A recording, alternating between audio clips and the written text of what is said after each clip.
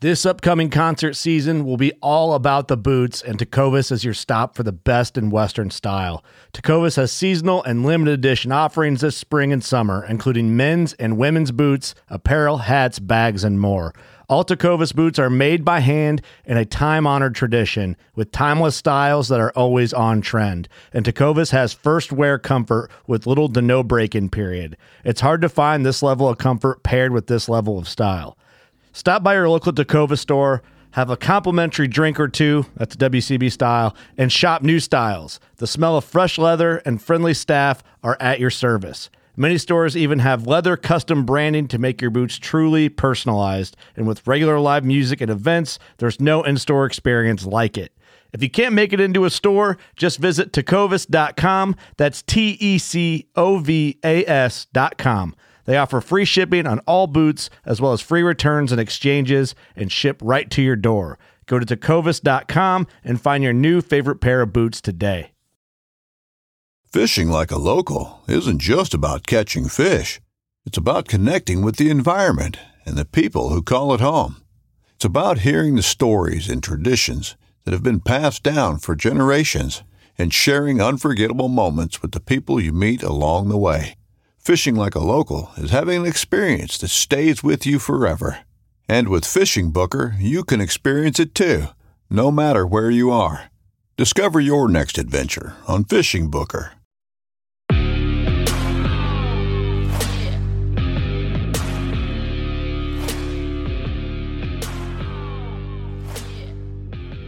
Welcome back to another episode of the Bowhunter Chronicles podcast, brought to you by Tacticam.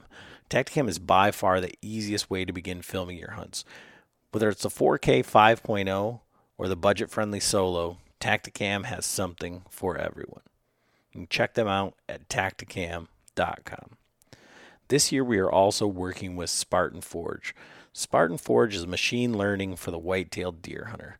Spartan Forge is designed to deliver intuitive and science-based products to save the hunter time spent scouting, planning, and executing their hunts.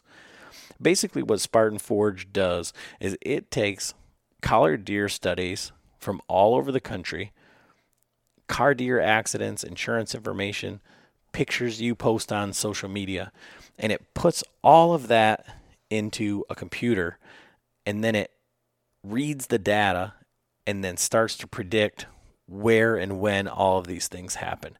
And it goes back 30 years with weather data, patterns, and it puts all of that in there, and it predicts for you the best time that you should be in the woods. And that's all it does right now. This machine does not stop learning. It's pretty scary stuff, really. If they're doing this for deer, they can do this for people, they can do this for all different stuff. But right now, Spartan Forge is available online. It's at a fixed price right now. If you sign up now, that price is not going to change for the entire lifetime of your tenure as a Spartan Forge customer.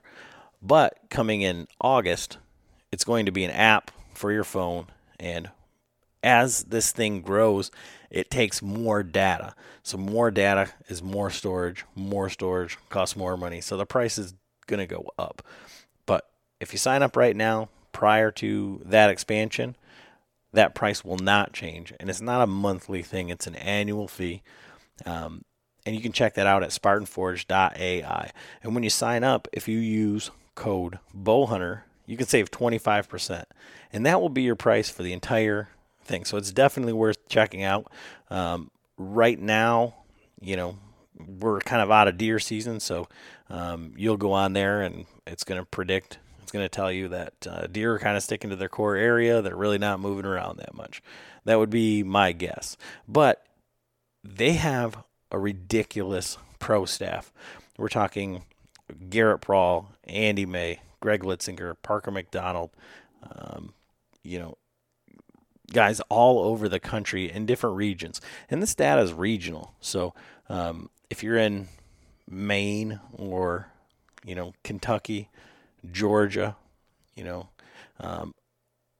going to be tailored specifically to your zip code and your deer.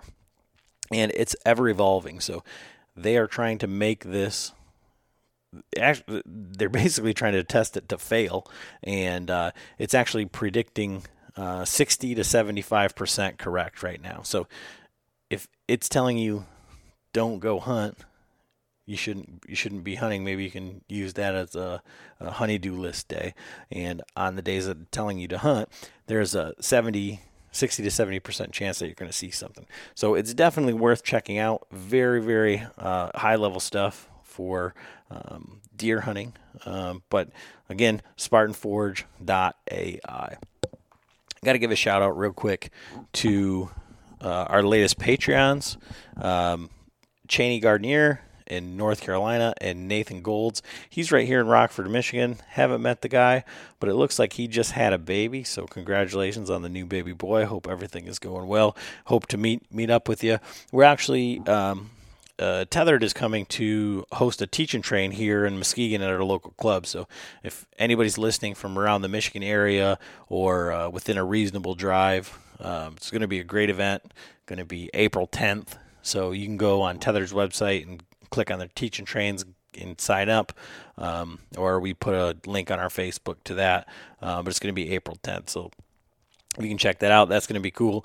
Also, we're giving away a bow. So we do a lot of giveaways through Patreon. I'll get into what Patreon is here in a second. But we're giving away a brand new Bowtech 2021 Carbon Zion.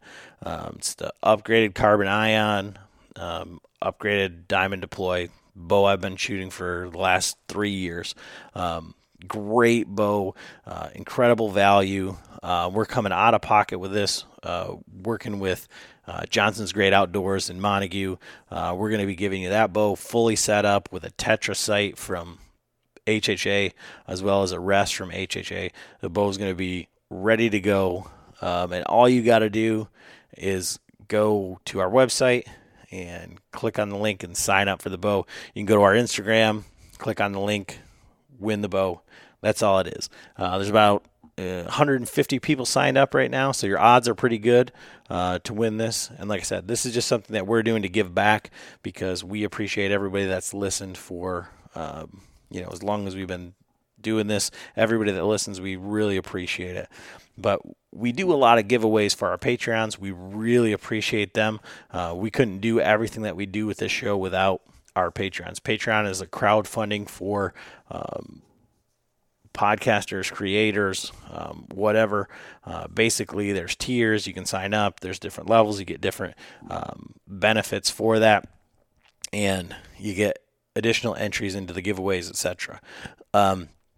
It starts out like 17 cents a day, 33 cents a day, whatever, to help us do this. The podcast recorder that I'm recording on, the computer that I edit on, all of that is funded by our Patreons, hosting all of that.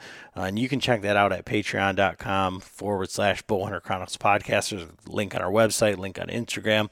But this quarter, which is going to be ending here next week, so probably in 2 weeks, I'll be announcing the winner for all of this stuff that we're giving away. And these are each individual giveaways. So there's like 5 different sets of giveaways that we're doing. Tacticam is giving a 5.0 hunter package with a Turkey Reaper. And they've said whoever wins that, when you kill something with that camera, they want to edit the video for you. They want to put it on their social media. They want to showcase you as the winner. So that's pretty awesome. Latitude, we've had them on the show. They're local to us. I'm a fan of their Latitude Classic. They said, hey, we'll give you one of those to give away. Well, that's pretty awesome, except for what are you going to do with the saddle without all the other stuff? So Artisan Outdoor Fabrications, Zach Snyder over there is giving us one of their top stick platforms. I've got a set of XOP mini sticks, and then I ordered the new 8mm ropes from Tethered, so I've got all of that. We're giving that away as a kit. Spartan Forge has said, hey, we'll give you one of our year subscriptions to Spartan Forge and a swag pack, hat, that sort of thing. Base Map. So we love Base Map over here. We've been using it since we've heard of them. It's a lot cheaper than Onyx. It's $30 a year. We've got a code. You can use code Chronicles, You go online, save 20%. So it's $24 a year, $2 a month for the entire country. They have an exorbitant amount. They have tons and tons of layers online on your phone. And they are upgrading right now their offline maps. And I've been beta testing that. That's much improved over where they were.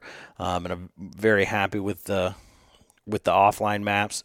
And like I say, they're giving away one of their year-long subscriptions, as well as a swag pack, hat, shirt, all of that. And like I said, you can check them out. Go online to basemap.com and use code Chronicles, save 20%. You're all set for the year. $2 a month for all your online mapping needs. And then Zinger Fletches. So these guys are local to us as well. They're Michigan guys anyway. Met them at last year's Tether Teach and Train. Messed around with them. Well, they've got some new, so they're 3D printed fletchings. They're just slide-on compression fit. Their previous model were kind of stiff, more of like what you'd think of a 3D printed material. I just got a set of their new design, new shape to be quieter, but a new material. And this material is much like a vein. I mean, it's super flexible.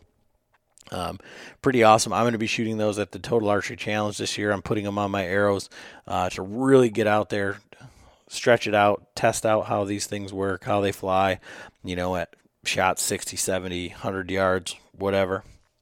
And they're giving away some sets of those, so all this is happening within the next 2 weeks. So if you're listening to this before the second week in April, you can go to patreon.com/Bowhunter Chronicles podcast, sign up and be entered to win all of that. And then we've got swag packs that I send out to everybody because I really do just appreciate everybody. We couldn't do this without you. Now, this podcast today is completely off the wall. So John just got back from his trip fishing. We were just going to touch on it, and we got an hour's worth of John talking about his trip fishing down there, and it's super interesting. And if you are into learning about fishing, saltwater fishing, and all of that, you're going to really like this episode. If you just wanted to hear from John, because we haven't heard from him in a while, going to be a great episode. But let us know what you think. Get a hold of us, reach out on Instagram, Facebook, whatever. If you're Patreons, you got my phone number, text me. Let me know how this podcast went, because I really enjoyed it, but it's completely off the wall for us, and it's a little bit out of character.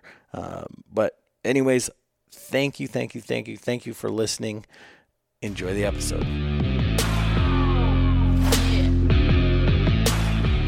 All right, everybody, Adam and John back with another episode of the Bowhunter Chronicles podcast. We have just been sitting here shooting the shit, having a ball, talking about all the world's problems, the problems with the bow hunting community, saddle hunting, archery, fishing, pandemic, guns, end of the world, pop. Yeah, you right now go over to our Instagram, click on this post, and say, who do you think's talking about what topics? It's funny, we don't ever talk about guns or anything on here. I mean, other than we say we don't really hunt with guns, but it's funny. I like guns. I have a lot of guns. I have a few guns, just like very, what would you say? I have a shotgun. I used to shoot a ton of skeet. Pragmatic. Not pragmatic, just like very ordinary guns. They're like. You're saying I'm not ordinary? No, me. No, I'm saying so. No, your guns are not ordinary. No, I think there's some we can't even mention in this podcast because we might have I'm definitely on the list. The federal government knocking on someone's door. But no, I have a pistol. I have a 9mm pistol. I have a 12 gauge Benelli shotgun.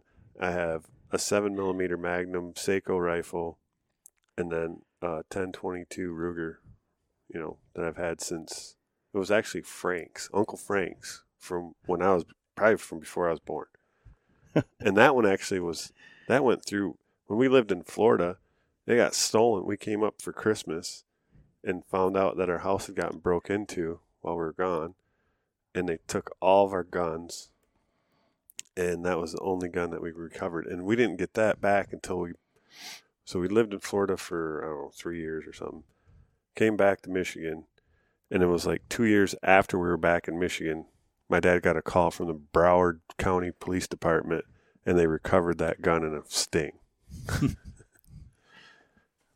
So I remember that story, but I didn't remember that it was just the one gun. Yeah, the rest of them, like the actual, like he had a set of Ithaca trap and skeet, like a 12 and 20. Just, I remember they were like beautiful engraving and all that. Never got those back. They said they threw those in the freaking creek or something, or in the canal, because they were too unique. You know, they couldn't get rid of them. So, I was going to say, my thoughts were, you know, they pawned them for $50 or something. Well, yeah, you know, the Ruger 1022. I mean, that's like everybody had them, so it was an easy gun to get rid of. Where, you know, but the freaking matching trap and skeet, they tossed them in the canal. So speaking of Florida, we haven't really talked about your trip to Florida, you know, going fishing and going down there. And I wanted to, like, you know, we posted a picture of John's, you know, bench with all the fishing stuff and all that. And it's like, you know, when I go fishing, like I went to Florida or I went to Mexico and I went on a charter, you know, that's not what you were doing, right? No. Well, I've been all over, you know, like you, the world. I mean, Barbados, Cayman, freaking Cabo, you know, all over. And I've always gone on charters, and it's just like, because that's what, I mean, like when you're going out into a different country, you're not going to be renting a boat and going and trying to fish. And so I've done all that. When I started going to Cabo, I started bringing my own surf gear, because that's what I used to do in Florida all the time. And then, you know, I'd start walking the beaches, whatever, surf fishing, but we'd still go out. That's where I caught my striped marlin down there. We caught tuna and all that. We went fishing in Cayman, you know, several times, went on charters and stuff. And I think we caught a barracuda there. I mean, but hopefully every place that we've went, though. So we went to Barbados. It was like back in 2009, and we got on a charter, and it was a half-day charter, and the people we had the second half.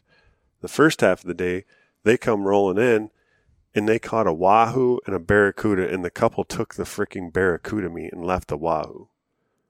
And we're like, so we go out, we didn't catch shit. And so my buddy Mark's like, hey, he's talking to the captain, Breezy was the guy's name, and he's like, hey, Breezy, since we just went for a boat ride, why don't you give me that wahoo? And he's like, oh, no, we got to talk to that's the owner. She's going to be at the dock, so you can talk to her. And he ended up talking her we got half of that wahoo, and we ended up eating that, and it was like the best fish in the world. And so, is that why you're always saying, like, I'm going to catch a wahoo exactly. on this? It's been like we've gone everywhere, and everywhere we've gone on these charters and stuff. And like Mark finally, he went to the Keys like a few years ago, and we went to Florida also. It was like it was a family trip for us that year. And they went down, and he ended up getting a wahoo. But everywhere else we've gone, we get on the boat, like, we want to catch a wahoo. We don't care what anything else. And they're like, no wahoo around, man. You know, in Mexico, they're like, no wahoo, man. Marlin. I'm like, no, we don't want a freaking marlin. We want wahoo. And they're like, well, you can't catch what's not here. But so anyway, that was a big old tangent. But so when I, you know, started going back to Florida, you know, like I said, I've always surf fished and everything. And then it kind of transitioned a few years ago, rented a boat.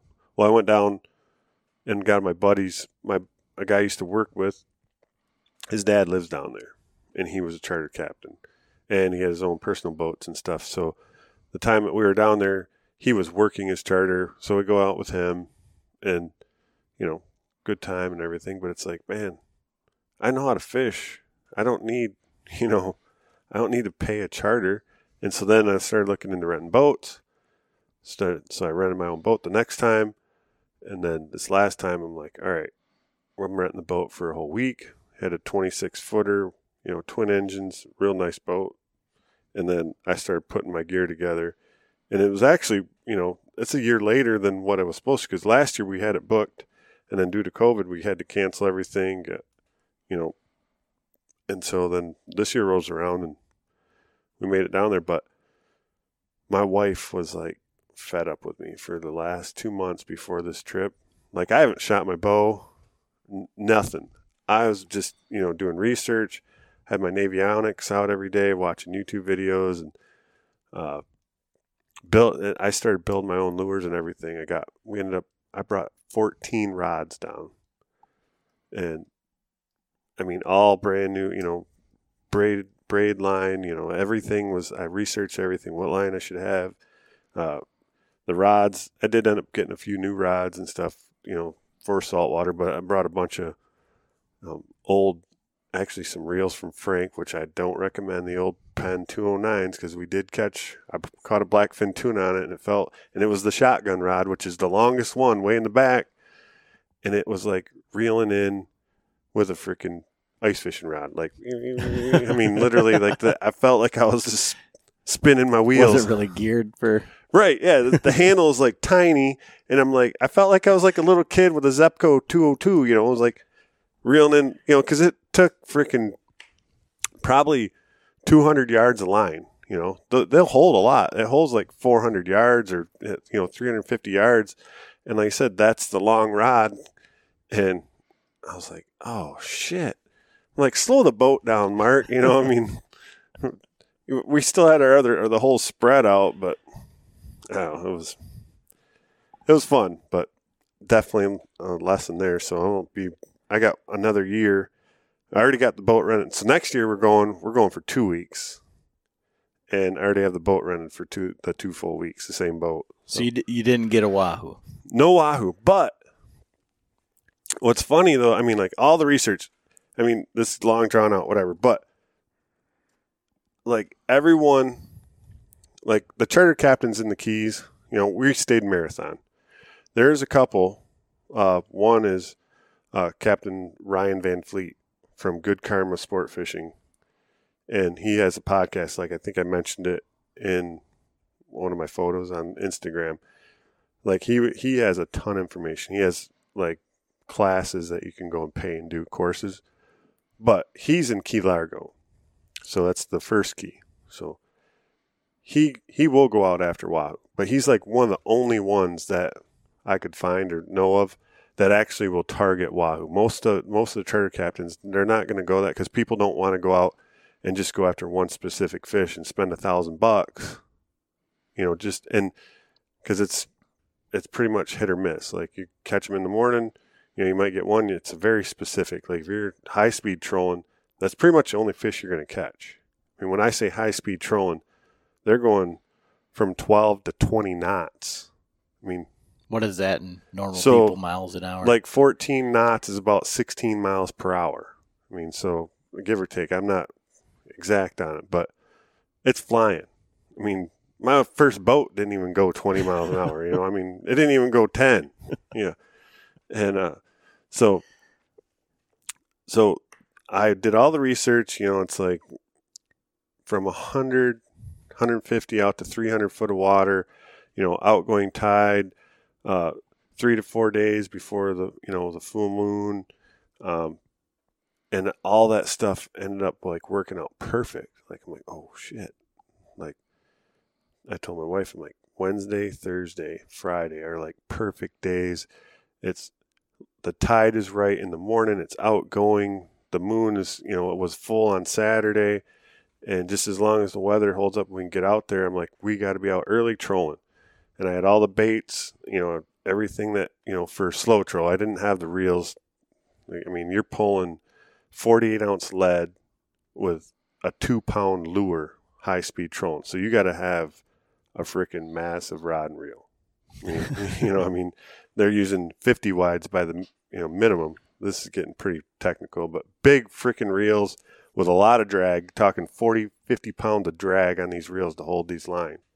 when you're pulling them. So anyway, we were slow trolling, which was still, we were trolling at 9 knots or 9 miles an hour. So 7 knots, 8 knots, but 9 miles per hour. I think at one point we even got up to 10.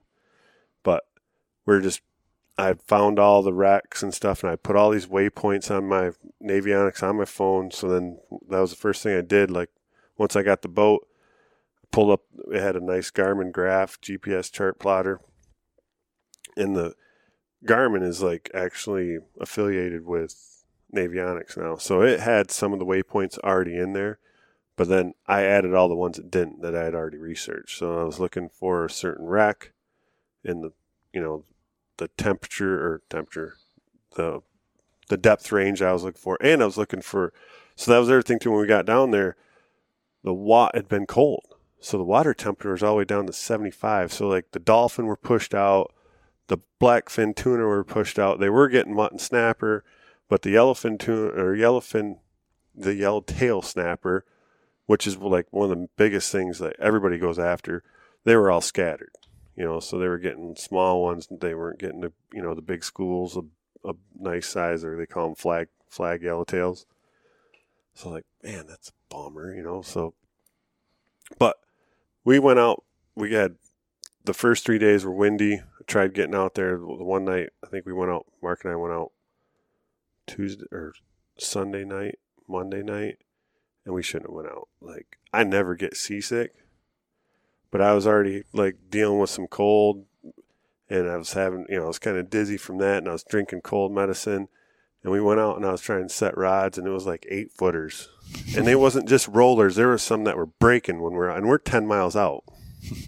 And so I don't know if anyone's been on Lake Michigan 10 miles out, but it's like a whole different world. I mean, when you're in the ocean, the next thing is freaking Cuba, in the Gulf Stream. You get in the Gulf Stream, that's running 6 knots. So, or 6 miles per hour. And if you get out in that and you're gone. Bye-bye. I mean, it's going to take 2 hours for someone to find you or get out there, and you could be freaking, a long way off. So we got out, did some trolling on the days that were good. We caught a mahi, caught a blackfin, did not get a wahoo. But as we were wahoo trolling, I seen one of the guys that I follow on YouTube, and it's the Florida Sport Fishing Magazine, Captain Mike, and he does all these seminars. So I'd watched all of his seminars. He's got them from everything: deep drop, slow trolling, planer trolling, high speed wahoo trolling. I'm like, man, that looks like the Florida Sportsman's boat. But he's from Hillsboro, which is all the way up by north of Miami, and we're down in Marathon. Sure enough, it was him, and they were high-speed trolling. Next thing you know, I'm trying to get the freaking camera out that Adam had just dropped off the day before I left, and here we go again. I pushed the button, I thought, and I'm recording, recording his boat, and then get done, and I turn it off, and I put it back up in the bag, and I had 30 minutes of the bag. So when I thought I turned it off, is when I finally turned it on. So once again, I'm the world's worst bow hunter. I'm the world's worst videographer. But so on his Instagram, he had caught a wahoo. Like on Thursday, I'm like, well, we were in the right place, right time. We just didn't get the fish. But then I made my own ballyhoo net, because I was like, I'm not paying. Even the cheapest ballyhoo net was like $150, and then the next one is like $200. You can spend all the way up to $330 on a hoop net. So I have in saltwater, when you go to catch your own bait, you have most people use a cast net. So, and I have a cast net. I've had it since 2005, 2006. And, I bring it everywhere. I brought it to Cayman and catch my own bait. But when you're ballyhoo, a ballyhoo is a bait that they come up on the surface as you're chumming. You get out on the patch reefs, they're called, 20, 30 feet of water, and you start chumming for yellowtail and everything, get your chum slick going. Well, these ballyhoo, they're just long needle-like looking fish. They come up in, and they're right on the surface, and they're pretty like sketchy. Like they get spooked easily. Well, you have to be really good. Guys do it, but you got to have, most of them are using like a real heavy net and a big one, like 10, 12 footer, and they throw their cast net on top, and then you got to have one that sinks really quick when you're in that deep of water, so it, closes around them. Yeah. And so I'm like, I have a 6 footer, and it's just a little light one. It's just like a shore net. It's what I, always used it for. And so, but the ballyhoop net, that's the actual brand name. You buy that, you throw it out. It looks like a hula hoop with a net attached to it. You throw it out, and you let it just go back in the current behind the boat in the chum slick. Well, then all the ballyhoos swim in front of it, and you just pull it in. So if anyone wants to see it, just Google ballyhoop net. So, I'm like, man, I have that old cast net. Had it for freaking 15 years now. I'm like, I'm going to make my own. So I end up taking a piece. I have a whole roll of 1/2-inch PEX. So I made a 4-foot diameter hoop with that. Then I cut it in half, and I got a couple connectors, drilled it, and then got some little pin clips so I could separate it in half. And then I just took and I laid my cast net over it, and then cut all the lead weights off, and then zip tied it all the way around. So now is there are there like tutorials on YouTube on how to make this? I mean, it's like you should have did a video on like making. I looked for it, and I did find one guy that used I think he used a hula hoop, but there was no tutorials or anything. The guy just I made my own out of a hula hoop, and I'm like, well, I made it out of PEX, because I had there's a 100-foot roll laying there in the garage of blue. And so all I do is I didn't have enough zip ties, so when I was up at the hardware store, I grabbed a bag of zip ties, and I bought some blue ones so it matched. So we can take a picture of it. It's sitting right behind me in the garage here, but it worked great. So we got up, and that's one of the key things. You can go and buy squid. We bought some rig ballyhoo for that first night just because we weren't going to go catch bait. But I had all the stuff. I had already built up all my rigs and everything to rig my own. So we bought a case of chum, and then we bought one thing of bionic ballyhoo rigged with wire and one with mono. And it's literally, you get 3 baits, and it's $15 a bag. So we spent $30 for 6 baits. And then with my hoop net, we go out, when we could get out there and chummed up, and we caught over 2 dozen, just sitting there while we're fishing for the other fish. I'm got the net out and pull it in and throw them in, and our boat had a live well, throw them in, and that's everything eats those. So we had enough. We got done dinking around with the fish on the patch reefs, and we had enough ballyhoo, so I'm like, all right, now we're going to go out and catch a mutton. I mean, that was the plan, but the plan never works. And my buddy Mark, who's he wanted to hire a captain to go on the boat. I'm like, no, we don't need a captain. I think I've got enough information in my head now that we'll figure it out. So in hindsight, would that have been a good to hire a captain? Yeah.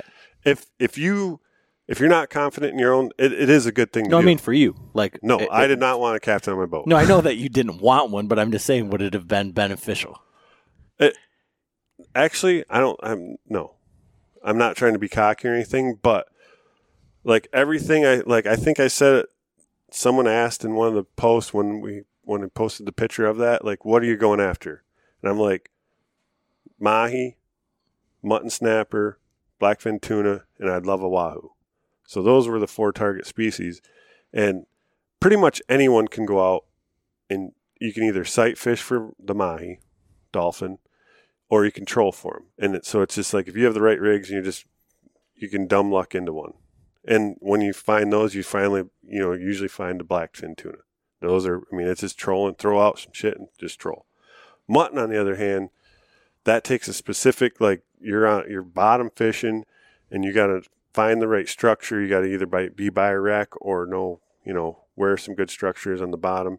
And you can catch them up on the, like, especially right now, this time of year, when the water was cold like that, it pushed them, there's some up on the patch reefs and from 20 to 50 foot of water. But normally you're looking in 100, 120, even all the way up to 300 feet of water for these fish.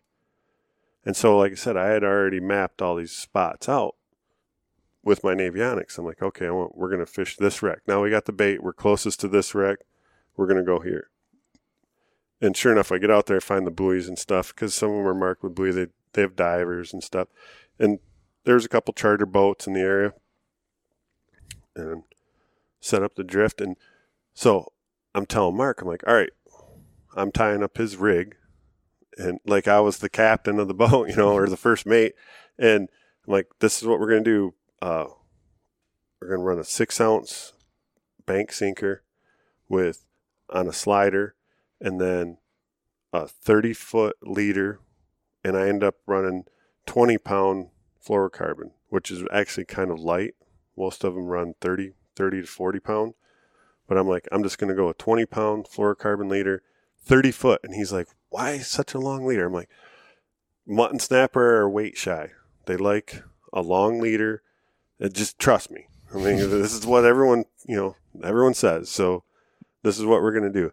And so put on a 5-0 circle hook, break the beak off a fresh ballyhoo, put him on, you rig it right through the bottom of his mouth, out through his snout, throw him out, drop down the lead. I'm like, all right, when he gets to the bottom, just take the clicker off and keep your thumb on the, spool. We're using conventional reels and with 50-pound braid, and then that mono, or the fluorocarbon leader.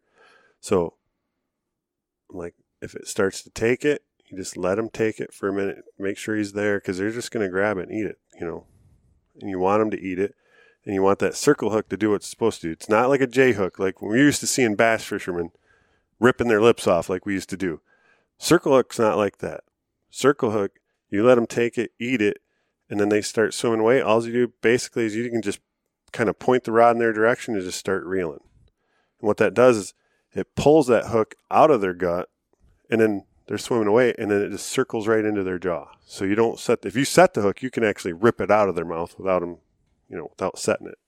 And that's why I had such a problem when I was fishing in Sayulita the last time, because it was the same thing. We were fishing on this reef, and you just throw it out there, but he's like, just pinch it in your fingers, and then when they take it, just start reeling. And I was like, fucking, it took me like probably a half hour and probably 15 misses to land a fish. Yeah, because it's just not in your head, like, just start reeling. No, I got to set the hook. No. Mm-hmm. Now, it's different when we're trolling with a J hook. Most guys, unless you're in the Gulf is a whole different set of rules. When you get on the Gulf side, that's pretty much all J hook or all circle hook, I'm sorry. J hook are illegal over there because of the red snapper or their population. I mean, all the snapper with the regulations on size and everything. And they don't want to, those fish are aggressive. They just freaking down in their gut. They get the hook in there and then, they die. So, but I wouldn't even use a J hook for bottom fishing, just because it's just, they're just going to eat it. I mean, it's not such a for sure thing with the circle hooks, but trolling's a little different, because them fish are hitting it going fast, and you want to get it. And especially if you get a wahoo, you want to be able to get that hook and then, set it, or have the drag set really high so it sets itself, because they got a really bony mouth. But anyway, Mark's on the bottom. So Mark's on the bottom, and sure enough, I'm like, if it starts taking it, just, let him take it, and then just start reeling. And I'm not even, this is no bullshit, I'm not even done tying up my leader on my rig, and all of a sudden Mark's, got a fish on. I'm like, sweet, reels it up, and it's a dandy mutton. And so I'm like, sweet. So then I get my rig out, and we get back, and and we were in 114, 120 foot of water. And so I think we were just drifting. I wasn't going to mess around with the anchor out there. And so we set up on the next drift, and then all of a sudden, boom, I got one, and then missed a couple on the next, and then it was getting later in the afternoon. So we ended up with 2 nice muttons that night. Next morning, we go out trolling again. That day was beautiful. I think that was the day we caught. I think that the second day was the day we caught the mahi in the morning on the troll. And then we got the blackfin tuna on the troll in the evening. And then the last day we fished was the day we seen the Florida Sportsman on Thursday. And we were trolling for the wahoo. Got back to the same wreck area, but the dive boat was on it. And when the dive boat's there, you got to stay 200 feet away for the safety of the diver. So that pretty much, you want to stay. The one trick that I learned, and this was, I'd heard like there's, they give advice about fishing the wrecks and stuff. And, they're like, stay away from the wreck. The mutton snapper, if you're focusing on those, they'll go out and they'll get away from the wreck. You don't have to be tight to the wreck. They'll be on the little sand flats next to it and stuff. So if you get closer to the wreck, that's when you really get in by the sharks, because the sharks like to hang out. And as soon as there's a fish on your line and they're in distress, that's like a trigger for them sharks. Sure enough, the last morning that we went out there, Thursday when we trolled, afternoon we got back, or we trolled until like we were done. Like, let's go check out the wreck, because we had some dead ballyhoo left over from the day before. We made some. I butterflied a couple and then had some plugs, but the dive boat was there, so we're like, We went in, got lunch, came back out, caught some more fresh ballyhoo. I got a Cero mackerel, which was fun. He cut me off on the first one, and so I quick tied up a little wire leader, threw another ballyhoo out on the surface, and all of a sudden it was just like taking off. Catch him, reel him in, nice little keeper. When I flayed him up, I found my first hook in his belly. And then caught some other yellowtails. Ended up gaffing a Bermuda chub, which is considered a junk fish, which is funny because I just seen Steve Ranella just yesterday posted a picture of him holding up 2 Bermuda chubs that he shot, or his kid shot with the spear guns. And he's like, most people, don't eat these, or, something similar to that, but they're great eating. Well, I had seen Land Shark, another guy that's on YouTube that I followed. He's got great information too. And then Haiku from South Florida Fishing Channel, he's seen Land Shark. Land Shark does all these little silly videos. Like he sometimes eats his bait. Like if you don't catch a fish, he's like, oh, we're going to flay up the mullet and try it, cook, catch, clean, and cook with that. So they tried a Bermuda chub. And actually, like it won the taste test between that yellowtail snapper and some other fish. I might have been freaking barracuda or something. I don't remember what the third fish was, but the Bermuda chub won. So Haiku, I see in his video, he's like, he was out spearfishing, and he's like, well, I didn't see anything to shoot except all these Bermuda chubs, so I shot one since Land Shark said they're good. So he does a taste test, and he's like, man, this is really good. So when those come up into the chum slick, I'm like, I'm trying to catch them, and I couldn't get them to bite anything. And they're literally biting the chum bag. So I grabbed my gaff, and I gaffed a big one. And when we ate that, my wife liked that best out of because I cooked that up with the yellowtail and the Cero mackerel, which the Cero mackerel is more of like a sashimi or, a sushi grade fish. Yeah. Yeah, so we got a bunch of those when I was in Mexico. Cero or Spanish? Well, the Spanish mackerel. So it's same but different. So we did ceviche with that, and all we did is just cut it up and a little bit of lime. And yeah. And that's what I would have done with it, but our wives don't like that style. They like it cooked. And so, but the Bermuda chub won the taste test and for you. For us too. So, it was excellent. So Bermuda chubs, beware. And what? So I mean, I gotta ask for this. Like, what's the legal method to take for Bermuda chub? Anything. Like you can spear them, gaff them, net them, whatever you want to do, because they're considered just like a junk fish or non-game fish. No regulations. I just wanted to clarify. Like, it's just out there. Basically, like our carp here, but they're good eating. And well, that's the thing too. Like some people eat our carp and think they're great. So yeah, it was. I mean, we ended up going back out. So we went and got those Sierra mackerel, got the Bermuda chub, whatever. I'm just rambling on and on, but got enough ballyhoo, and we were gonna head back out to the wreck and get the we had like a ton of time for the evening bite.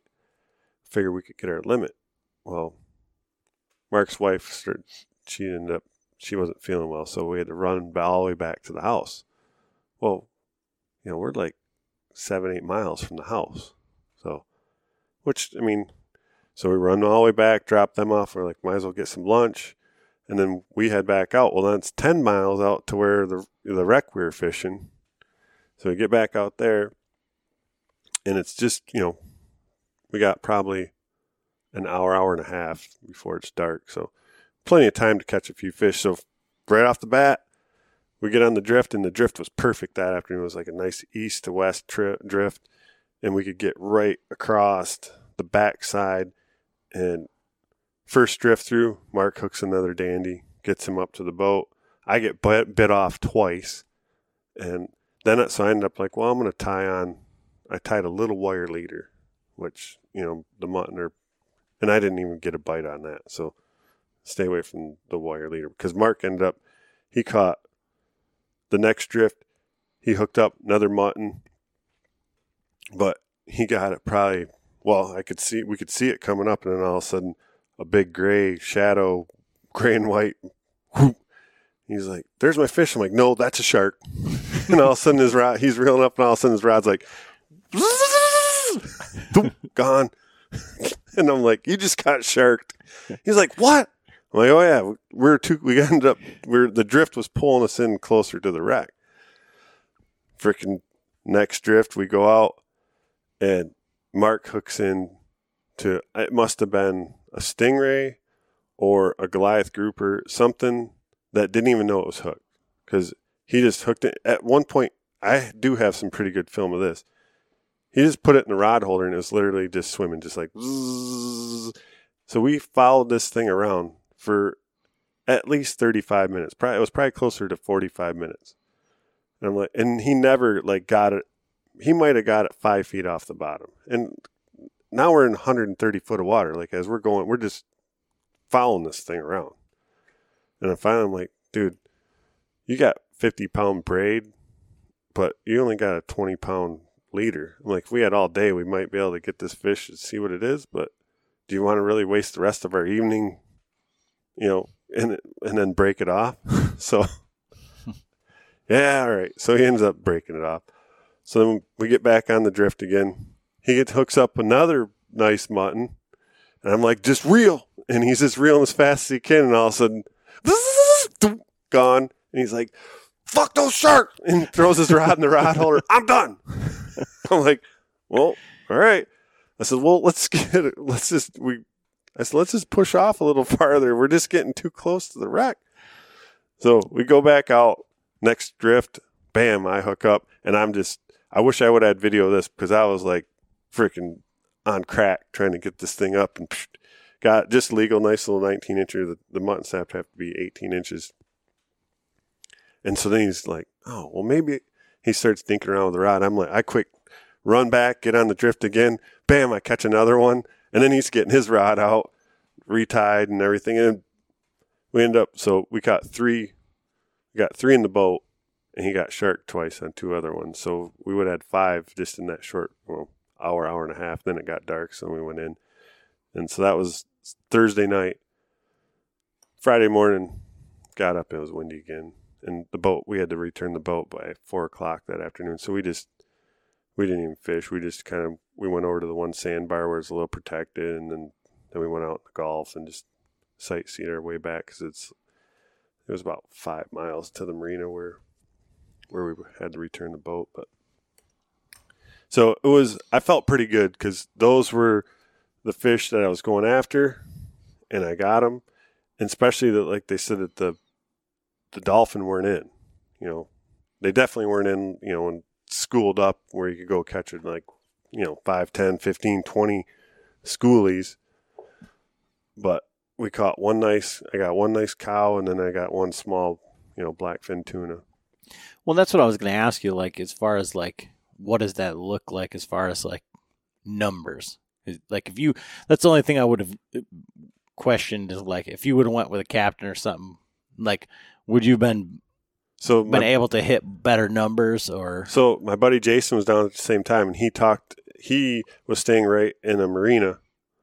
Like he was staying in a condo that had a marina right there. And so he went down and talked to the charter boats coming in every night. And he's like, yeah, the charter boats, they didn't have shit. He's like, we trolled. He talked to one. He's like, yeah, we went out and trolling for dolphin. And he's like, there ain't any in. So we just wasted our time. We should have went out to the Gulf and went and got the mangrove snapper. And that was the day I got a dolphin in the morning and a tuna at night. So, and like I said, they're usually kind of together.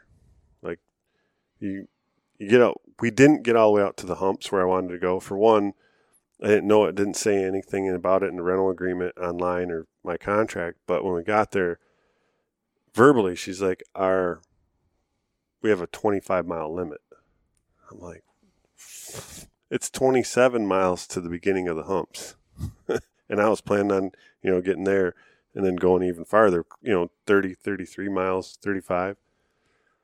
But so I didn't push it. Did you get that rectified for next year? No. I think we'll just see how it goes. But I didn't want to push it, especially with like the windy conditions. Like I said, the first 3 days they were Saturday, Sunday, Monday, too windy to. I mean, we got out. We were in the boat every day. We weren't going out fishing. They said we tried it that one night trolling, and it was pretty bad. We were the only boat out there. And there's usually a lot of freaking boats out of Marathon. I just think about like your Wahoo experience there, and it's like because other than that, you got all the fish that you were targeting, right? And and then the Florida Sportman caught. I'm just saying that it's just like if you like went in to hunt a spot and you knew it was there, and then you seen Dan Infault and Mario dragging out a 150. You're like, God, I knew it was in here. Like, right. Yeah, and that's the whole the whole time I'm in there, I'm like, I'm confident in all the information that I've read and followed up on. I'm like, but then when it's happening, you're second guessing yourself. Like, man, really? Maybe I'm in the wrong spot. Maybe we should go over here. Maybe we should do this. Maybe I should just change my spread and put out a freaking dolphin spread, or maybe we should just go bottom fishing. And I'm like, no, this is the day, this is the time. We got to just keep up, keep at it. And then sure enough, Captain Mike, and then like his post is like, literally, I took a picture of it and sent it to Mark. It was the Thursday, and we seen him fighting the fish. We were too far away to see what, and they're like holding it up and everything. I'm like, what is it? And here he is holding up a picture of a Wahoo right off the coast of Marathon, high-speed trolling, on Thursday. I'm like, son of a bitch, I was right. So.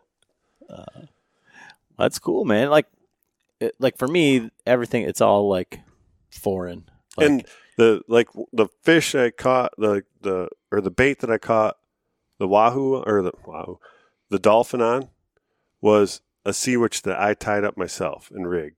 I had a double hook rig, bought some bait strips that the Land Shark guy, promotes, and the Good Karma guy. And then I was running that on what they call a poor man's downrigger, which is a number 8 planer, sea planer, old salty planer, which is the old metal one with an 8-ounce lead on it. And I'm running that right off the back of the boat on a cleat. And then I bought some freaking old shower curtain rod rings. I got one right here. clip that on, and then a number 32 rubber band. So that's my breakaway, the old style. Wrap that around I let out, 50, 100 feet of line, wrap the rubber band around your line, clip that into the shower clip, and then hook that onto the line for the planer, and then you just let it back, and it just follows that down. So when you get done, what's crazy is that's how they look. They were perfectly chrome-looking clips, and by the time we got done trolling, because you just pop it off, and then so when you get done and bring them up, and there might be 5 or 6 clips riding on the top of that planer, all of them were rusty as shit. In an hour, 2 hours. Like, holy crap. What? Some pot metal. So if the listeners have made it this long, right, and they're like, I've never heard John talk this much. I didn't know. I knew he was like anal about learning stuff and all this stuff, and they're about this with fishing. They got to be saying, like, do you or why don't you have your captain's license even for fishing around so here working on it. in Michigan? So what does that entail? So a captain's license is a captain license. I mean, it's Coast Guard. So, but there's different variations of it. Like the one that most people are going to have is called a 6-pack. And you can get that. You just got to have 360 days on the water, right?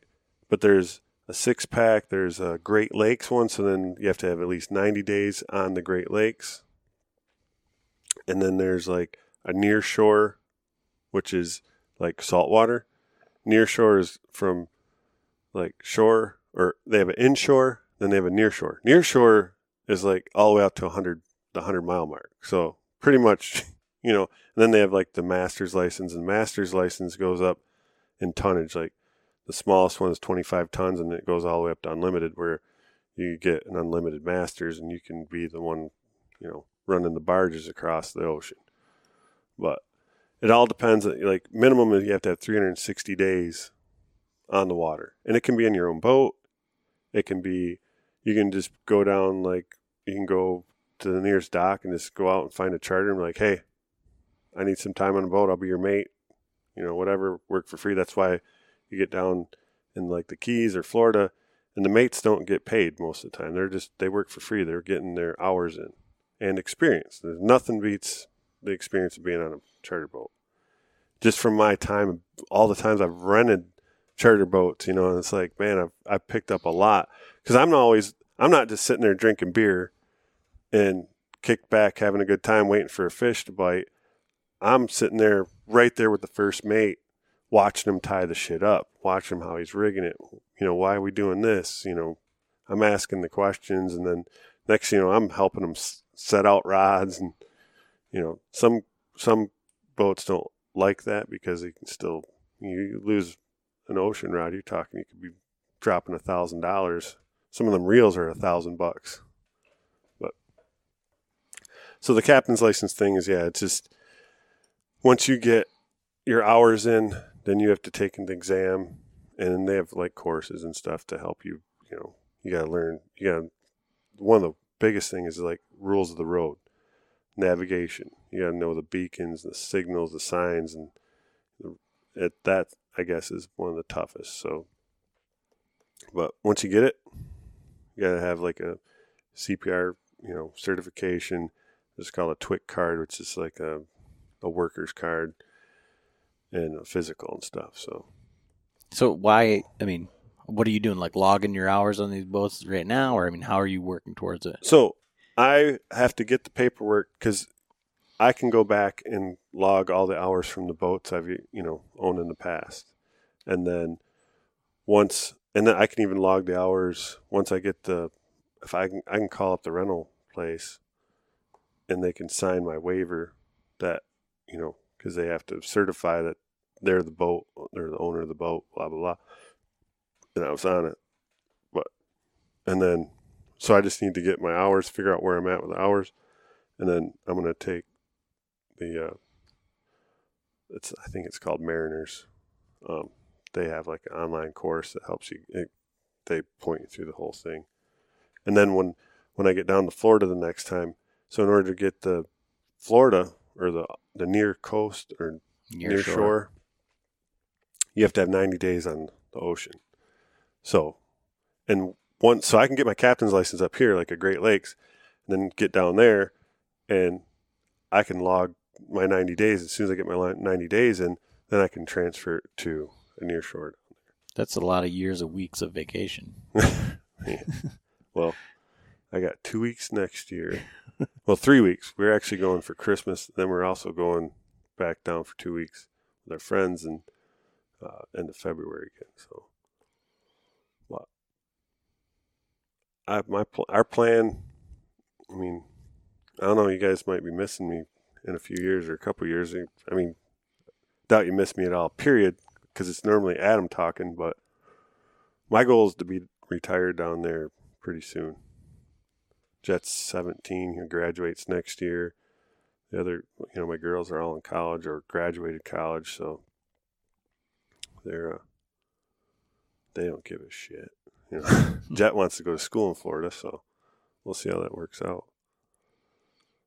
So, there's hunting down there too, though. We can go do some pig hunting, turkey hunting. Maybe we can hook up with deer meat for dinner. Yeah, I mean, like I said, I wanted to have you tell this on the podcast just because, like, I mean, this is the most probably that you've ever talked on a podcast. I keep looking over at the thing because I think it's just going to be just this for this episode right now. Because I mean, we're at like almost an hour right but when you ask John about anything fishing, like if you ask John about like building strings or tuning bows, I can get about the same amount of information out of him. But when you ask him about like fishing stuff, it's like a whole nother realm of like we're like scratching the surface of a whole nother depth of what John does, Well, I love fishing, and I know there's a ton of guys, out there that fish way more than me. I don't even own a boat right now. I mean, I got kayaks. We're gonna drop one off, and like, so we talked about building this bow fishing boat last year, and John was like, "Oh yeah." Well, the thing is like John never went and got the boat, so we told him today that we're dropping the boat off in his driveway. And I told my wife, I said, "Hey, there might be a project boat showing up in our yard before you know it," because that's my other plan too. And we kind of touched on this. My plan is like you look for boats. I want a center console boat. I mean, like the boat we had down there was a 26-foot center console. It had twin 150s, which is like a perfect size. Anything over that, now you're starting into, you're really starting to burn more fuel. I mean, like I said, we didn't really fish 4 of the 7 days, and we still burned up 200 gallons of fuel, at $4 a gallon. So, jeez. So I mean, that's why chargers cost so much. Absolutely. I mean, and then prices were actually low at the time, and now they're just going up. So that was the thing. Like I actually talked when I was figuring out the boat for next year for the 2 weeks, I'm like, we're going to have a couple more people. So we might need a bigger boat because that 26-footer just didn't have, and then plus you got, another couple or two to split it with. So I started looking into their 32-footer, and she's like, yeah, it's a great boat. But I'm going to tell you right now, it's a gas guzzler. It's way heavier. It's a 32-foot Century, and it had twin 225s or twin 250s. And when she says it's a gas guzzler, I'm like, oh shit, yeah, I don't want to deal with that right now. So I'm looking.